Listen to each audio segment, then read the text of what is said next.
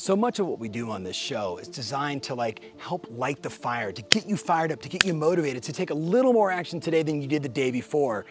I was interviewing some buddies recently, and one of them said to me the following. I'm like, hey, what gets you going? He said, I've got a wall of shame in my office. And I was like, we all know the wall of fame. Here's my successes. Here's all the things I've done. Here's what I'm so proud of. He said, but what really gets me going is the wall of shame. And I'm like, what is that? He's like, I literally list out all the ones that got away, all the ones where I didn't make the phone call, all the ones where I didn't follow up, all the ones that I lost because there was something that I didn't do to provide enough value to that customer, so they opted for someone else other than me.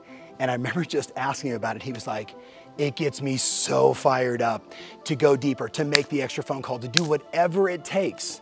So if you're watching this right now, maybe, just maybe, you're more motivated by the fear of loss, by the pain to get you in action, than you are by all the successes and all the fame and all the things you've done in your life. You need to figure it out.